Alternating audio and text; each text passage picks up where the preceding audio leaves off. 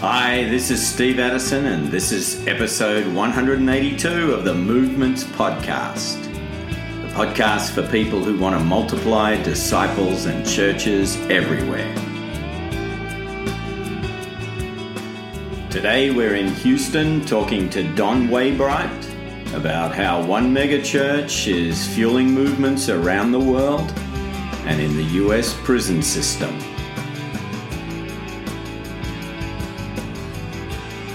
More and more beautiful as you see the Holy Spirit work. I mean, it is the bride of Christ, it is the church, and he is using it as an instrument of movement. So, it's frustrating at times on staff dealing with all the minutia and all the mega churches keeping that machine operating. But at the same time, to see it as a catalyst for movement is one of the greatest satisfying, just a sense of just God's beauty. I just love it. And so, just a quick update is that, we continued in the mission field, both locally and globally, employing these 4 field principles of movement and seeing great success, seeing great fruit, and being part of the No Place Left initiatives in different places, and even being able to catalyze some of these movements in recent years, and from Bogota to see the movement in Delhi, and such, and then I'll speak to a movement that has spread in the prisons here in Texas as a result as well. But just seeing the body of Christ,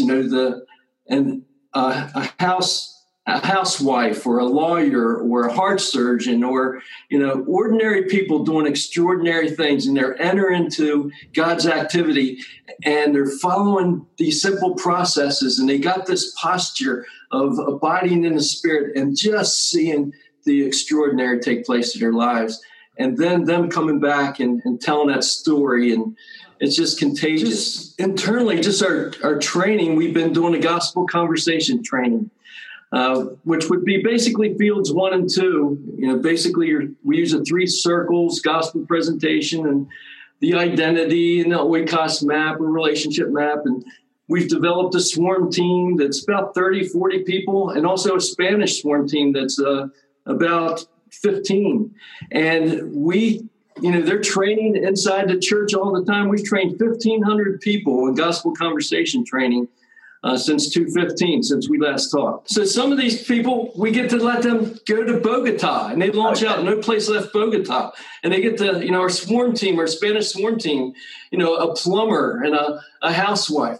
They're catalyzing movements, and they're going in, training up a catalytic team in the city of Bogota that now we're working with them to impact the Venezuelan refugee crisis. And about 4 different streams of leadership that are taking place in Bogota. Just from the training in the past 6 months, they've seen about 30 to 40 churches form. They've done training in different cities throughout Bogota. So now they own now these other launches of No Place Left launches in other cities, from Cartagena to Medellin to Barranquilla. And they are engaging the Venezuelan refugees, which is, you got about 1 million Venezuelan refugees that have moved into Colombia. So they're training them up, training up leaders there, and catalyzing movement within those communities that have formed as a result of that migration. But we just know that it's a gospel-centered culture. People are talking about the gospel. When we're looking at programming in the church, it's gospel-centered, from children's ministry, youth, to adult ministry.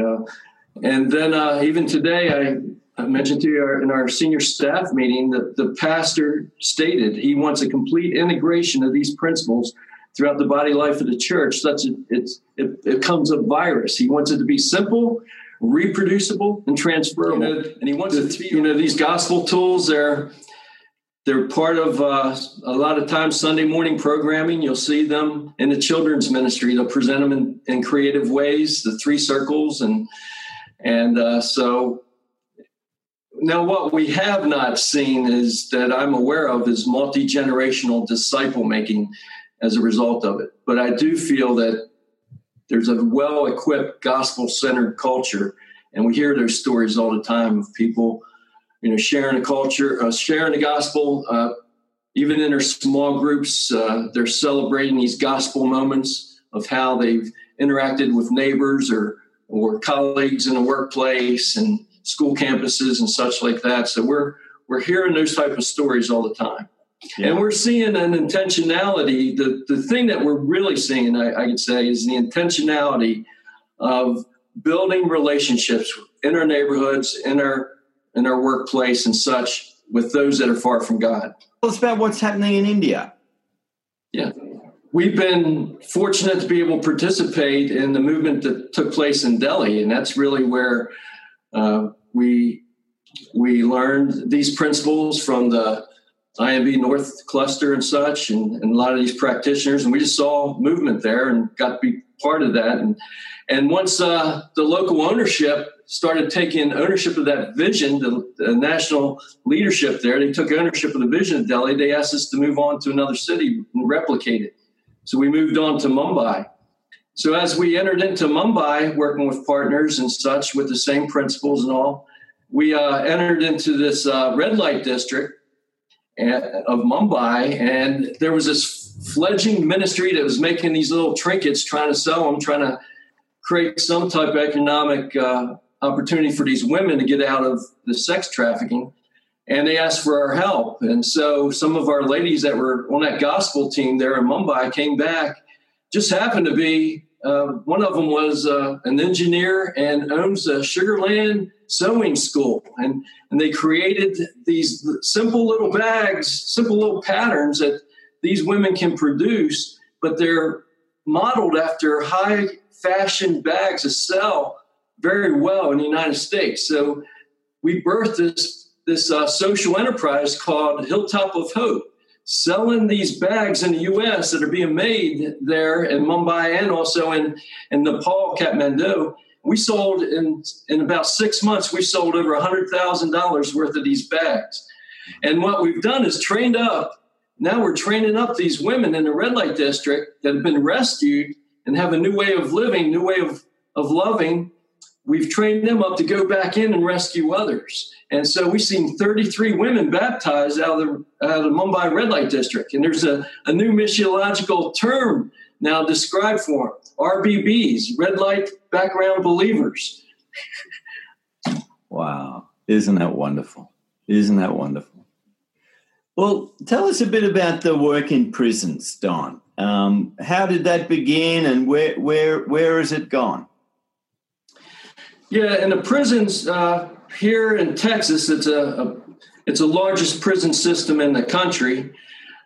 There's a prison that's near us called Darrington Maximum Security Prison, and they incorporated a model that took place in the state of Louisiana at Angola Penitentiary, where they embed a seminary into the prison. So Southwestern Baptist Theological Seminary had, in about 2013, embedded this Bible college. It's a 4-year Bible college into the Darrington Maximum Security Prison. And our church helped sponsor that. So we had special, we were there to the ground floor and had opportunity to be involved in that. For a prisoner to be in this program, this 4-year Bible college program, they have to have a sentence of 25 years to life. So the idea is that you graduate after 4 years. You get a bachelor's degree. It's a bachelor's degree in Bible or theology like that. But they got to take English and science and math and all that stuff on top of the Bible courses. And then when they graduate, they get a special status called field minister. And they get deployed to other prisons throughout the state. And they get a certain special privilege there to work with the warden and the chaplain's office in order to really be almost like grief counseling and add value to the chaplaincy program there in prisons. So I was able to, because of our special status with that seminary, I was able to come in and train on these multiplication principles with those students that wanted to take that training. So that started in about 2013. And the first few times I was training there, they were very inquisitive and they challenged a lot of stuff. So it really forced us to get into where are these principles derived from Scripture? Where's it come out of the Word of God? And soon they started applying it and started seeing some fruit. So they started getting more excited. So I started training more systematically on these four field principles and principles of multiplication. The first graduating class was June of 2015. 4 guys from that graduating class got transferred to Cofield Prison in Palestine, Texas. It's in East Texas, largest prison in the state, about 4,800 inmates. When they arrived, because of their special status as field ministers, they were allowed to, incorporate any type of program they wanted. And so they surveyed the land, and they saw that there was only about 4 different types of, there's 4 Bible studies going on, something like Purpose-Driven Church or something like that. And so they started training right away in these 4 field principles. And they're doing this in a chaplaincy program in the chapel, which has all types of program, type of, Christian, even Muslim, even, various types of training going on all the time. And that's in every prison in the country. That type of stuff takes place. So they started training in there pretty broadly, and they got kicked out. The Christians opposed them. Okay. So they got kicked out of the chapel, out of the chaplains program, and they just started incorporating these principles throughout general population in day rooms. And they just started seeing fruit, And very soon, within a few months, they were invited back into the chapel. And they started their own residency program. I showed up one year after they arrived there, and I did some advanced training, and with about 100 men, 100 leaders that they had there as part of the multiplication ministry there at Cofield. And they cast vision that day for No Place Left Cofield. So they incorporated this residency program that's 12 weeks long. They have about 3 or 4 cycles a year of this 12-week residency program. And they break it up into different levels, 5 different levels to match the levels of leadership of multiplication that you may have seen from Nathan Shanks or Jeff Sundell.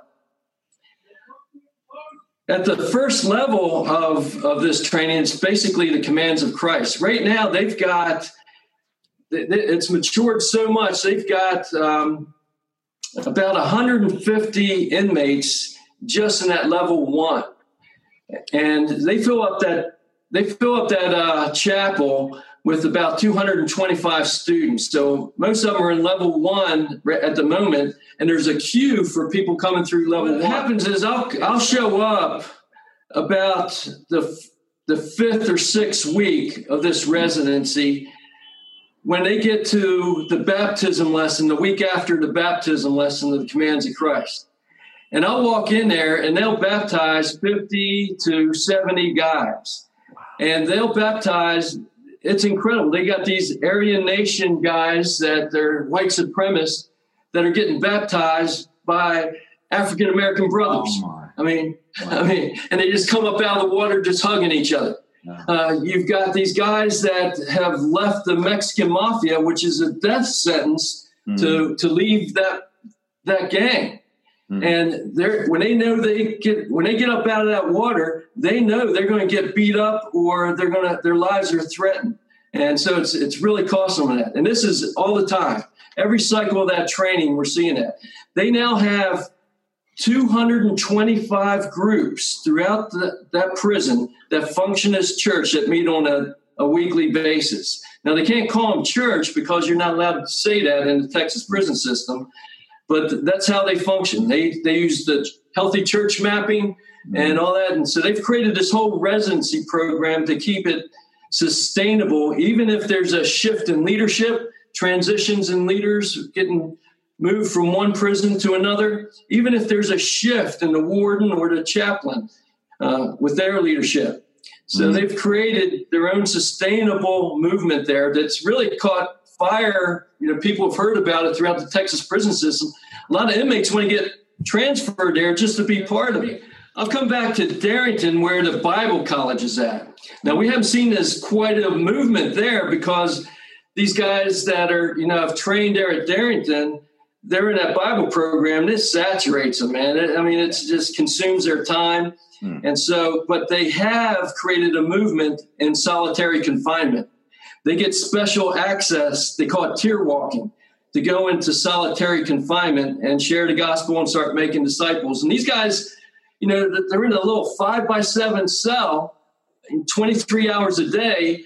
Yet they're doing like 3/3 discipleship groups. They're shouting from one cell to another. Guys in between are coming to Christ as they're listening to it. Well, let me tell you the story. We get to show up because of solitary confinement. The warden will not let the inmates do baptisms. Mm-hmm. But we get to show up and baptize the guys in solitary confinement. It's the only prison in the Texas system where they're allowing this. It's the warden's allowing us. So we bring in a little portable baptismal, and we'll start baptizing these guys. They bring down one inmate at a time. They're all shackled up. Yeah. And once again, they've got to make a commitment to leave the gangs. And some of them, that commitment, it means that, to renounce that gang and make their commitment to Jesus and step into that baptismal water might cost them their life. They know that. And so let me tell you the story of Jesus. Jesus, I had the privilege of baptizing him. He's been in solitary confinement for 18 years. The day I baptized him, he's been in there for 18 years. A 5x7 cement cell. It's a steel door, has the only ambient light is a little window in that steel door that shows ambient light from the hallway. It's not even outside light. He doesn't even get to go outdoors. When he gets his 1 hour of exercise, it's just in that area where we're baptizing at. That's all caged up. He's been in that setting for 23 hours a day for the past 18 years. It's a darkness within a darkness. Yeah. When he walks into where we're going to baptize him, it's the first time he's seen color in a long time, because all the inmates wear white, all the guards wear gray, and his cell is a gray color. That's all he's ever seen. So when he walks in there and just sees various colors, he's blown away. When we touch him, he's blown away because he has no physical touch from a human in 18 years. But when he steps into that baptism water and he comes up out of that water, you should see the joy on his face. It was exuberant. You could see the light and the life and the fullness that he had. He was celebrating the fullness of life coming from darkness into the light. Yeah. Wow. This is amazing, Don, to hear what God's doing. And is it spilling out? I'm thinking of two possibilities: spilling out to the relational network of the prisoners outside the prison. Is it spilling over into other prisons? Yeah, it's the challenge is the culture of prisons. There's security systems. You're not allowed to create churches. You're not allowed to even have leadership structures. Mm-hmm. And so what's unique about what's taking place in Texas is this special status that these guys get because they come out of that Bible college. But what happens is when they get deployed, these 4-person teams, they're not all apostles. Some of them are just, they just want to do grief counseling, or, they want to preach a message in a chapel on Sunday, and so they're not these apostolic, these apes. Yeah. And so, we're working on that now where we're deploying balanced teams. And I'm actually going to become an adjunct professor in the Bible college and start teaching these principles and equipping these guys. So we are sending out apostolic teams on everyone that's going in every prison. So we have seen some of that traction in other prisons, but it is challenged because of the status that prisoners are allowed to have. So it has some limitations on it. But we are seeing it spread in their family relationships. Let me tell you a story about some of the training about an Oikos map. You know the Oikos map, your relationship map, right? This common tool that we use in these multiplication principles. So we were trained in this, and we challenge you guys, for 8 weeks, just pray every day for your Oikos map. Well, this man had 7 people on his Oikos map. 3 of them were inmates. The other 4, one was his son that he hadn't seen in 15 years because he's been in prison for 15 years. And his grandchildren that he hadn't seen from that son, that he hadn't even seen them. Because they've got a broken relationship now because of whatever's taken place of him being in prison. Okay, the third one on his Oikos map was his brother, who he's got a broken relationship with, and he hadn't seen in 15 years. A 4th one was a childhood friend that he had no communication with in 20 years. He'd been praying for him every day. After 1 week, he got a handwritten letter from his son. And it came to him in the prison. It said, "Dad, I've given my life to Jesus Christ, and it's changed me. And I've been baptized, and my children, your grandchildren, they've given their life to Jesus, and they've all been baptized too. Dad, we want you to know this hope in Jesus Christ." That was after 1 week of praying. He never shared with them. Yeah. The next week, his brother sends him the same type of handwritten letter. Right. His brother says, "I've come to know Jesus Christ, given my life to him. My brother, I want you to know this hope in Jesus." About 2 weeks later, that childhood friend that he has had no contact with in 20 years sent him a letter, handwritten letter, into that prison telling him the same story. I mean, this is the work of the Spirit. Wow, this just warms your heart to hear. I just want you to keep telling stories. But I saw those letters too. So I saw the letters. I can validate that story. Yeah. So, Don, what are you learning about from what God is doing in the prison system? What's it teaching you? What's he showing you? Well, I think the whole key thing is the principles work, the posture works. I mean, release control, and let them have it. Trust the Holy Spirit to it. I mean, the Holy Spirit's the one that, took these guys up at Cofield. They had apostolic gifts. They've been trained in these tools, and they applied it. And they had to persevere through suffering. They got kicked out of the chaplain's program, but they were faithful and continued to produce fruit of obedience.